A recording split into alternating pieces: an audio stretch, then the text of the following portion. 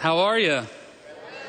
It's good to see all of you. My name is Josh King, and I am the candidate for your senior pastor position. And it's an honor to preach here this morning with you and to see all of you. That was a great job by the choir and the worship team. Would you show your appreciation for what they did there? It was fantastic. You know, I'm new here, and so I wasn't sure I was in the right place until I came in, and the back rows were completely filled before anything started. I said, this is a First Baptist church. And if you're new this morning with First Baptist, hey, look, you can show up next week and they'll let you preach. I just got here. So what a cool thing. What a very cool thing. If you have your Bible, turn to Luke chapter 19. Luke 19 is where we're going to be this morning. Part of today is to kind of talk a little bit about me and to introduce you to who I am. So I'll start off by telling you something a bit odd about me. I really, really enjoy baby calves, baby cows. I just think they are so cool. I think there's everything that's good. And I know that saying baby calves is redundant, but I don't care. I like baby calves. I'm the kind of person that, when I stop by, or if I see one on the side of the road, I'll stop by. I was driving this morning, saw a Longhorn Ranch, and I thought it was so cool. There's just something about them. Their knobby knees, the way they walk, the way they act, everything about them makes me feel like a kid again. I love calves. I love them as pets. I love them as mascots.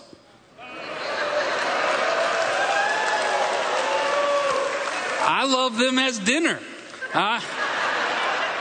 I think Texas is the only fan base in America that eats our mascot while we watch them play.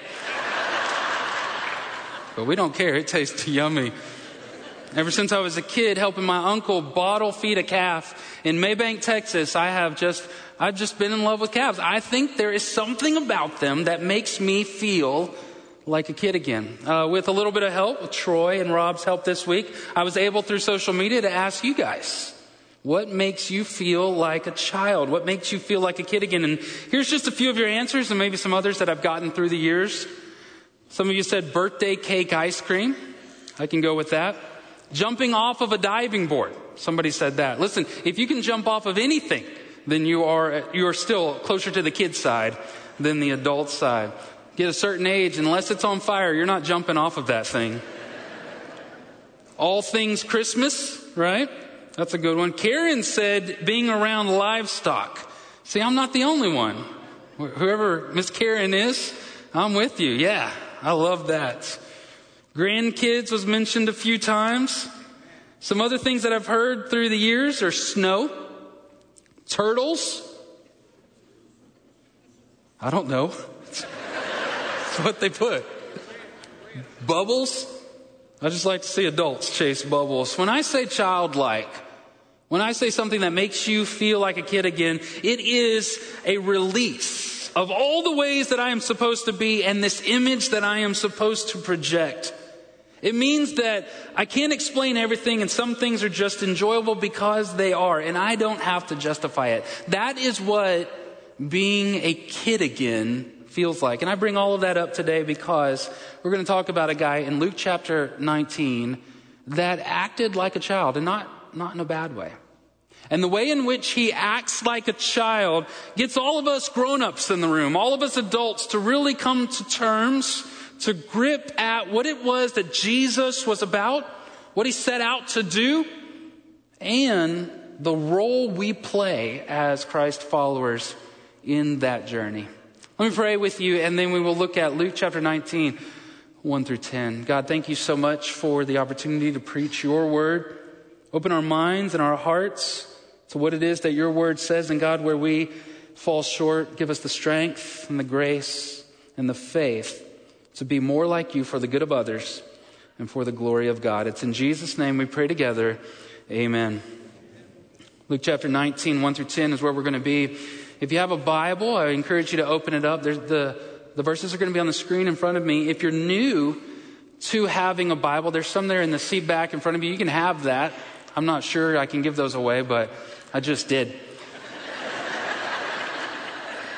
You can have that. And listen, Like I said, if you're new to using a Bible, that's okay. So in the front, there's a table of contents, just like in any book. And we all learned using it that same way. So you go to the right, and you'll eventually find Luke, Matthew, Mark, and Luke. That's where we're going to be.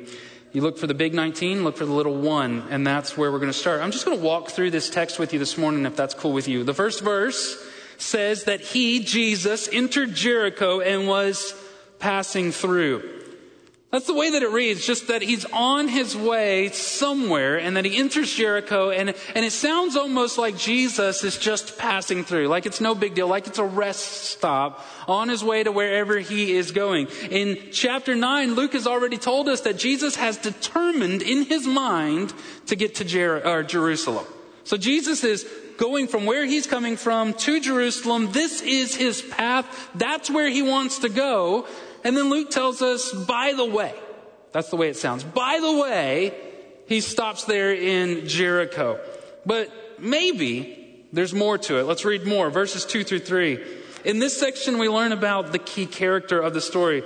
Verses 2 through 3 says, there was a man named Zacchaeus who was a chief tax collector, and he was rich. He was trying to see who Jesus was, but he was not able to because of the crowd, since he was a short man. In these two verses, we learn more about who Zacchaeus is. First of all, we get his name, right? And then we understand that he is a tax collector. Now, tax collectors back then were not very well liked, as I assume they aren't today. They are collecting the taxes. And he's not just a tax collector, but he is the chief tax collector. Which means, although he is Jewish, he works for the Roman occupation, and he has gotten a license from them in order to collect the taxes from the Jews. What would happen is that they would collect the taxes. Let's say you owe $10 to Rome. They would collect 15, pocket the 5, and then pass the 10 along. But he's the chief tax collector, so he's at the top of this pyramid scheme. So this is like the dude at work or your sister-in-law that's trying to sign you up for something. It's a get-rich-quick scheme. That's what's going on there. That's exactly what Zacchaeus is about. And he's not very well liked as a result of that. But it says that he is rich. This adds an interesting dynamic to the story because tax collectors were hated, but the rich were seen to be blessed by God. So there's this confusing moment just in the way that we introduce the guy Zacchaeus that makes those who are hearing the story for the first time and for those of us who are thinking about the story now to wonder this: is this guy good with God? Is he good with God? Is God good with this guy? I mean, he is obviously rich, so he's living a nice life, and maybe that's some sign of God's blessing. But he's also working for Rome, and so maybe that's some sign of being against God. There is this confusion in our minds about what makes a person right with God. The disciples were confused about this at one point, and Jesus says it's not what you're thinking, and that's probably what's going to happen in this story as well. We not only learn his name, we learn his occupation, and we also discover that he is short. Now, if you've ever heard the story before of Zacchaeus, then this is probably the thing you know about him, right? Zacchaeus was a wee little man, and a wee little man was... That's right. Good job. You hear all these people signed up for the choir just now? They're very good at that. He was a wee little man. And that's interesting in the Bible because we don't often hear about the physical attributes of people in the Bible. Goliath, we know, was a giant. Eglon and Eli, we know, were not skinny. But those are just about the only details that we know about people in the Bible. This one is very specific. He is a short guy. He has a small stature. And that's the thing that we remind ourselves about. That's the thing that we know about in our minds simply because that's the thing that we can see. Because it's the physical attribute of the person that we really notice in our hearts. And Luke told us. Luke says Zacchaeus is a short guy. It's the thing that stands out to us. But my point is that that's not the reason that Luke tells us that he's short.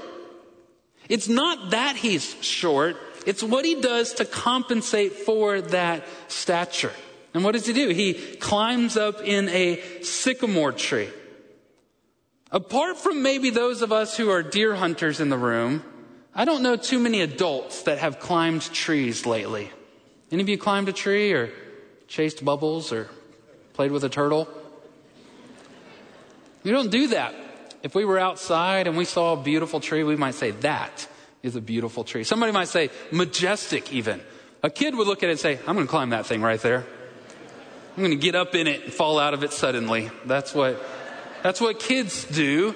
Adults don't do this. Zacchaeus does this. He's short, so he climbs a tree. He acts like a child. That's what he does. That's what they would have thought in that time. That's what we would think in this time. So why is Luke telling us this? Because I think Luke has already tipped his hand. He's already showed us why it is he's saying this. In the previous chapter, Jesus tells a story, or there's a story that involves Jesus, and he says this. He says, truly, I tell you, whoever does not receive the kingdom of God like a little child will never enter it. Now, there's a lot of debate about what exactly does it mean to receive the kingdom like a child? What does that mean? Well, there's a number of theories on what he's meaning, but what I would just say for today is it's to receive Jesus with amazement and trust. To receive Jesus with amazement and trust. To receive him like a child would. Have any of you ever lifted your child on your shoulders so that they can see the parade? Is that not exactly what it is that Zacchaeus is doing here in this story?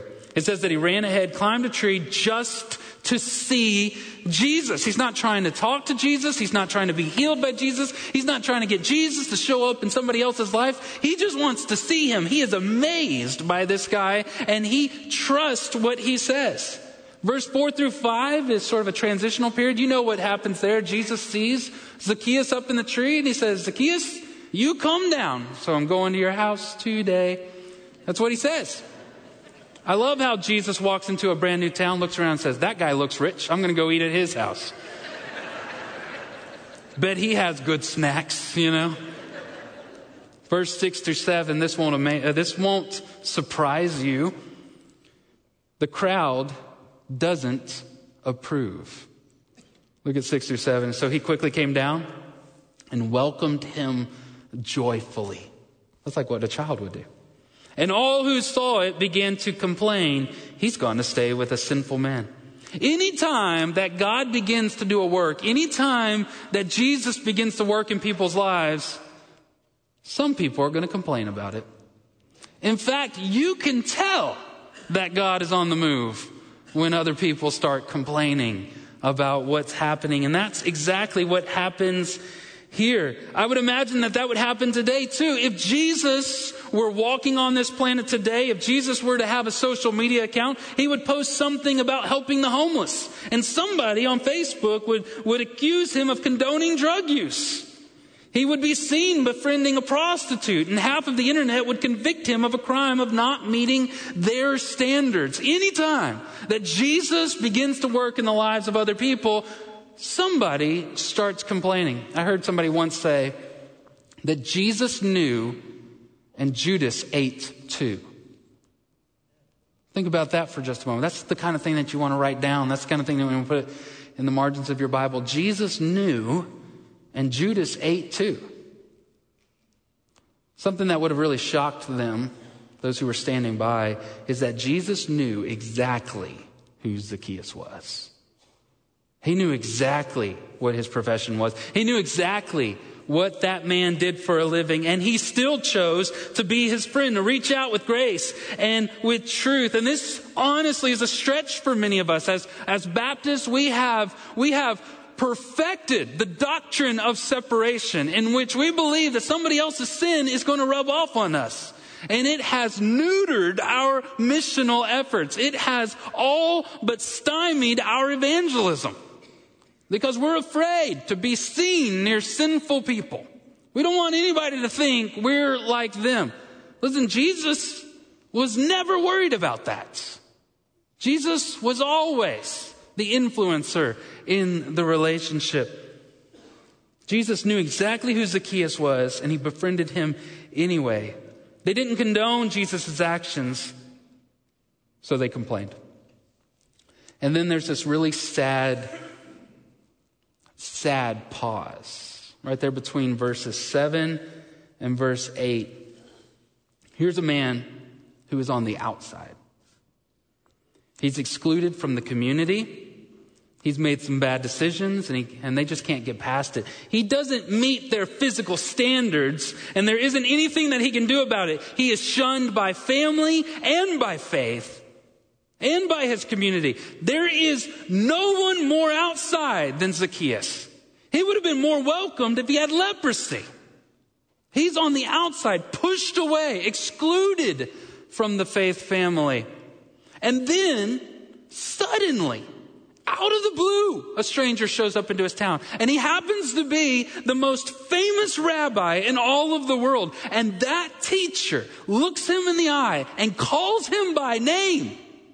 Zacchaeus, I want to have dinner with you. There is this massive wellspring of hope that overflows from Zacchaeus' heart. No doubt, right? I mean, he's outside and now he's inside. This is huge.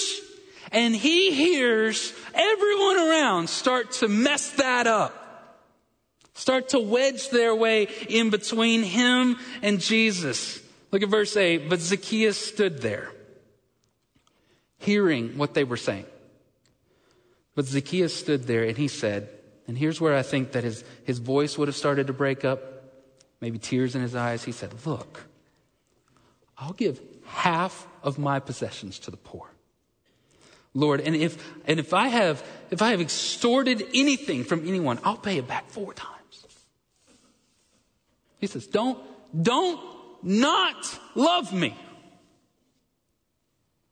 I'll do whatever. I'm sorry. That's what he's saying there. That's what his heart is saying. That's what his feelings are welling up. Out of nowhere, Zacchaeus says and brings up this idea of restoration or restitution. He's going to pay back 4 times if he stole anything. Remember, he's not the one stealing anything. He's at the top of this thing, but he takes ownership of it. And he says, if anybody has anything stolen from him, I'll give it back 4 times. There's no law in the Jewish faith at this point. There's no Old Testament law that tells him he has to give back 4 times anything. The closest thing is in Exodus 22 and 1 Samuel 12, where the Bible says that if you steal an animal, you have to give back 4 more. That's the closest thing, which is ironic because Jesus is about to tell his disciples to go to another town and steal a donkey. And so he better give it back. He better give it back, all right? Got 4 more of them. What Zacchaeus is doing here is he's making the thing right. If your words hurt somebody, it's going to take your words to make it right. If you're always forgetting your wallet at lunchtime, your coworker has to buy your lunch, eventually you're going to have to buy their lunch. What made it wrong has to make it right. And Zacchaeus understands that. He is participating in putting everything back in order, of putting it back. What was broken is now being restored. It's a picture of money, but there's something much deeper going on. Look at verse 9. Jesus says, today salvation has come to this house because he too is the son of Abraham. What we are witnessing here is a heart change. This is a man that has made a career of taking too much. That's his entire job, is to take too much. And he meets Jesus and he offers to give back more than he even needed to. He isn't the one ripping them off, but he takes ownership of it and he's going to give it back. He's been changed from the inside out. If you were to look back in chapter 18, right around that same time that Jesus says the thing about the children, there's another story. And that other story is about a man that we call the rich young ruler. Luke has just told us about this.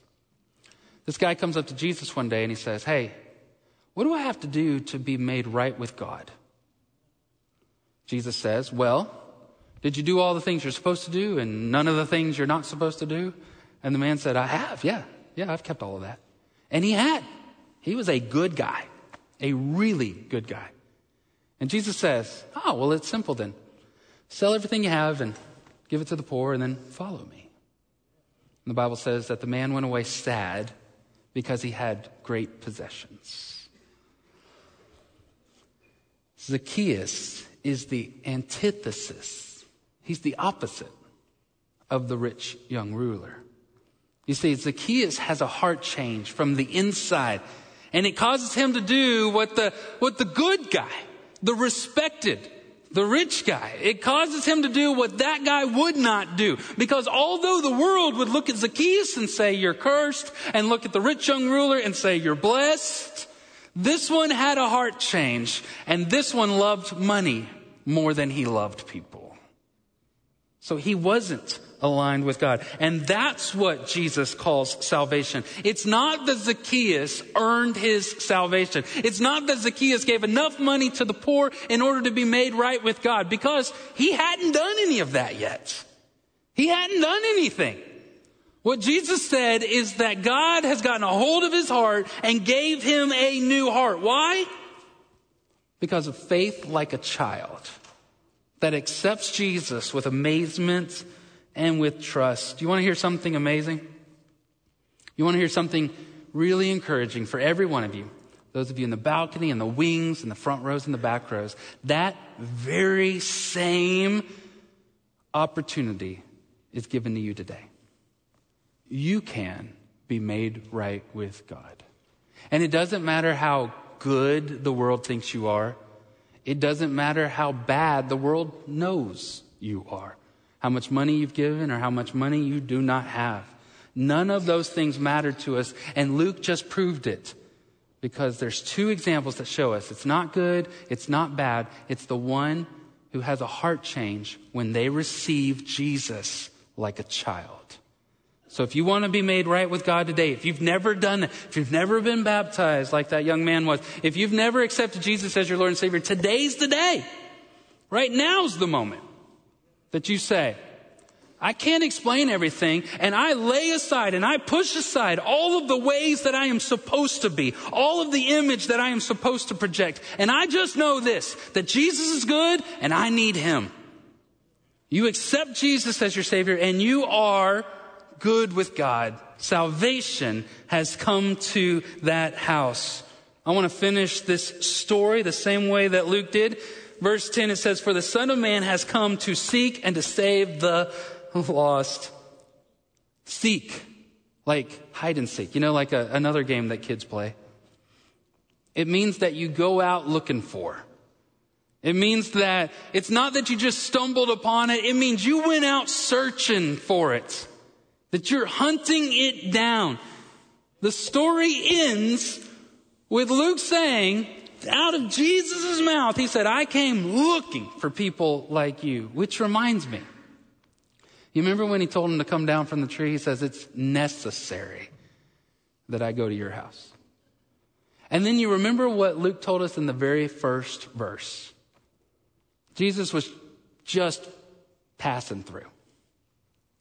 Turns out, he went to Jericho looking for Zacchaeus.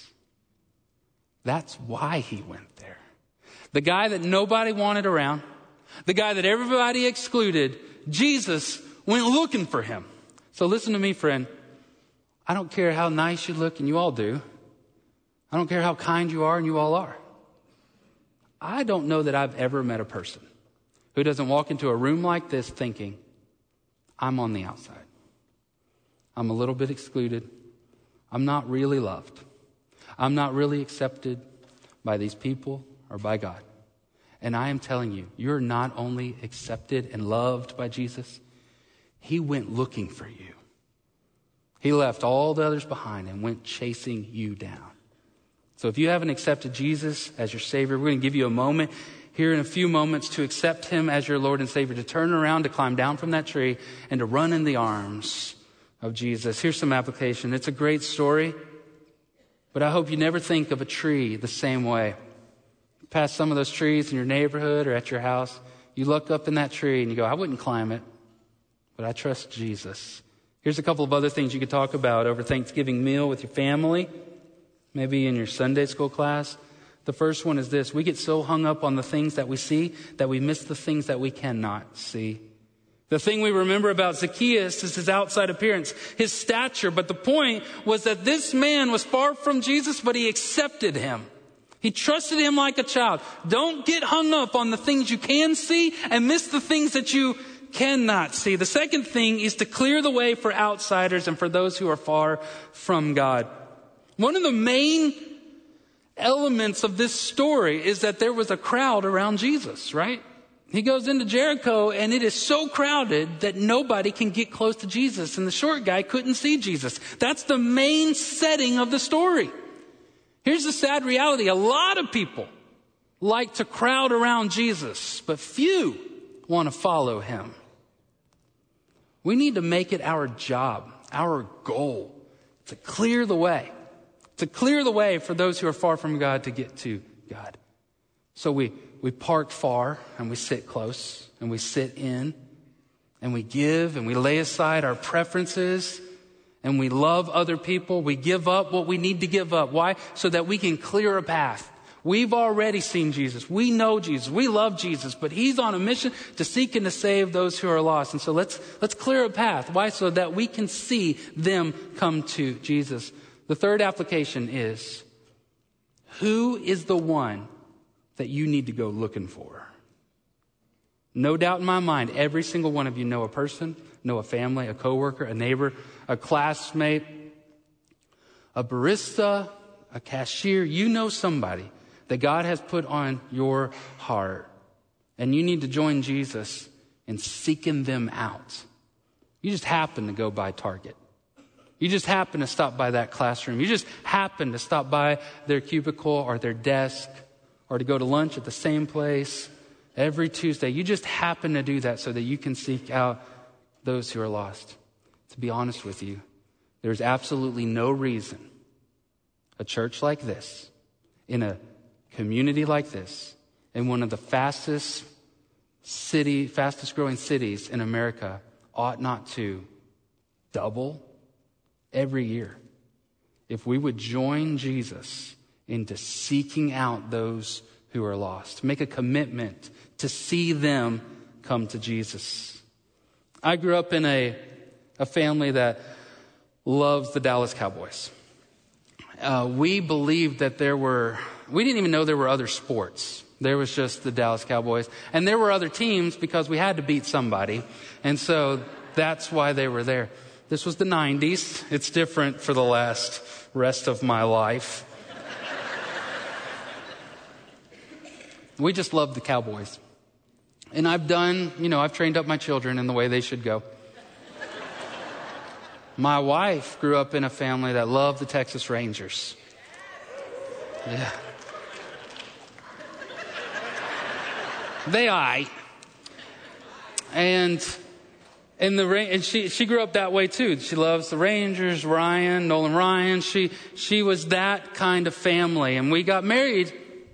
And I have developed a love for the Texas Ranger. And she has grown a small appreciation for them boys.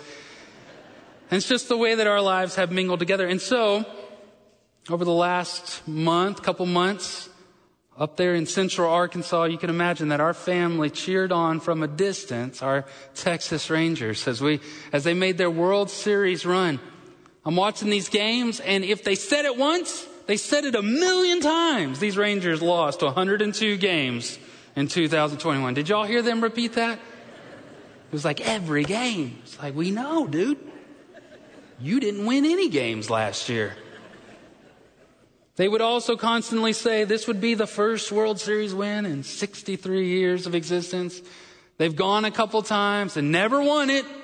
We're just like, it was almost like no one could see the Rangers actually win the World Series. No one could imagine it. In fact, when they did win, the Arlington Police Department was expecting 200,000 to 300,000 fans down there around the stadiums. Fox 4 says there were 500,000 to 700,000 fans that were down there. It was this thing, this bigger than life, this built up anticipation to finally witness, to finally see what it is that we had all dreamed would happen. But every Rangers fan I know, every diehard Rangers fan that I know did not breathe easy until that last out. Right? It's like the Cowboys in the playoffs. The first game, we can make it past one. You didn't breathe easier. You can be the biggest Rangers fan and you still had a hard time seeing what would be wonderful. That's what I'm inviting you to do today. That's what I'm inviting you to do, is to look past what you can see. Look at what you can't quite see with faith like a child.